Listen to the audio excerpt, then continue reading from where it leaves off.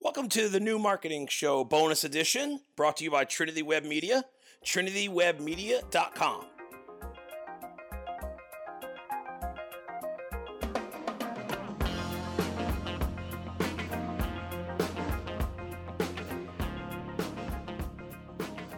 Hey, what's up, guys? Nate here with a Trinity Media Minute.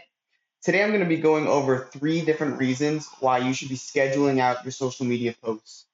Number 1, it's going to let you maintain a consistent schedule.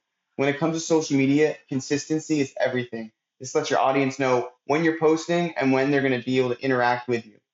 Number 2, it's going to let you better execute your strategy.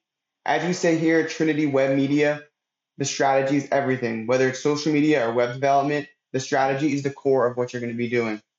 Number 3, it's going to open up more time for you to grow your accounts, whether that's interacting with other accounts within your niche or getting more creative and getting involved with things such as Reels, which I'll be going over in a later date. It's going to allow you to open up more time to grow your accounts, which in the long run is all you need. Stay tuned and thanks for watching.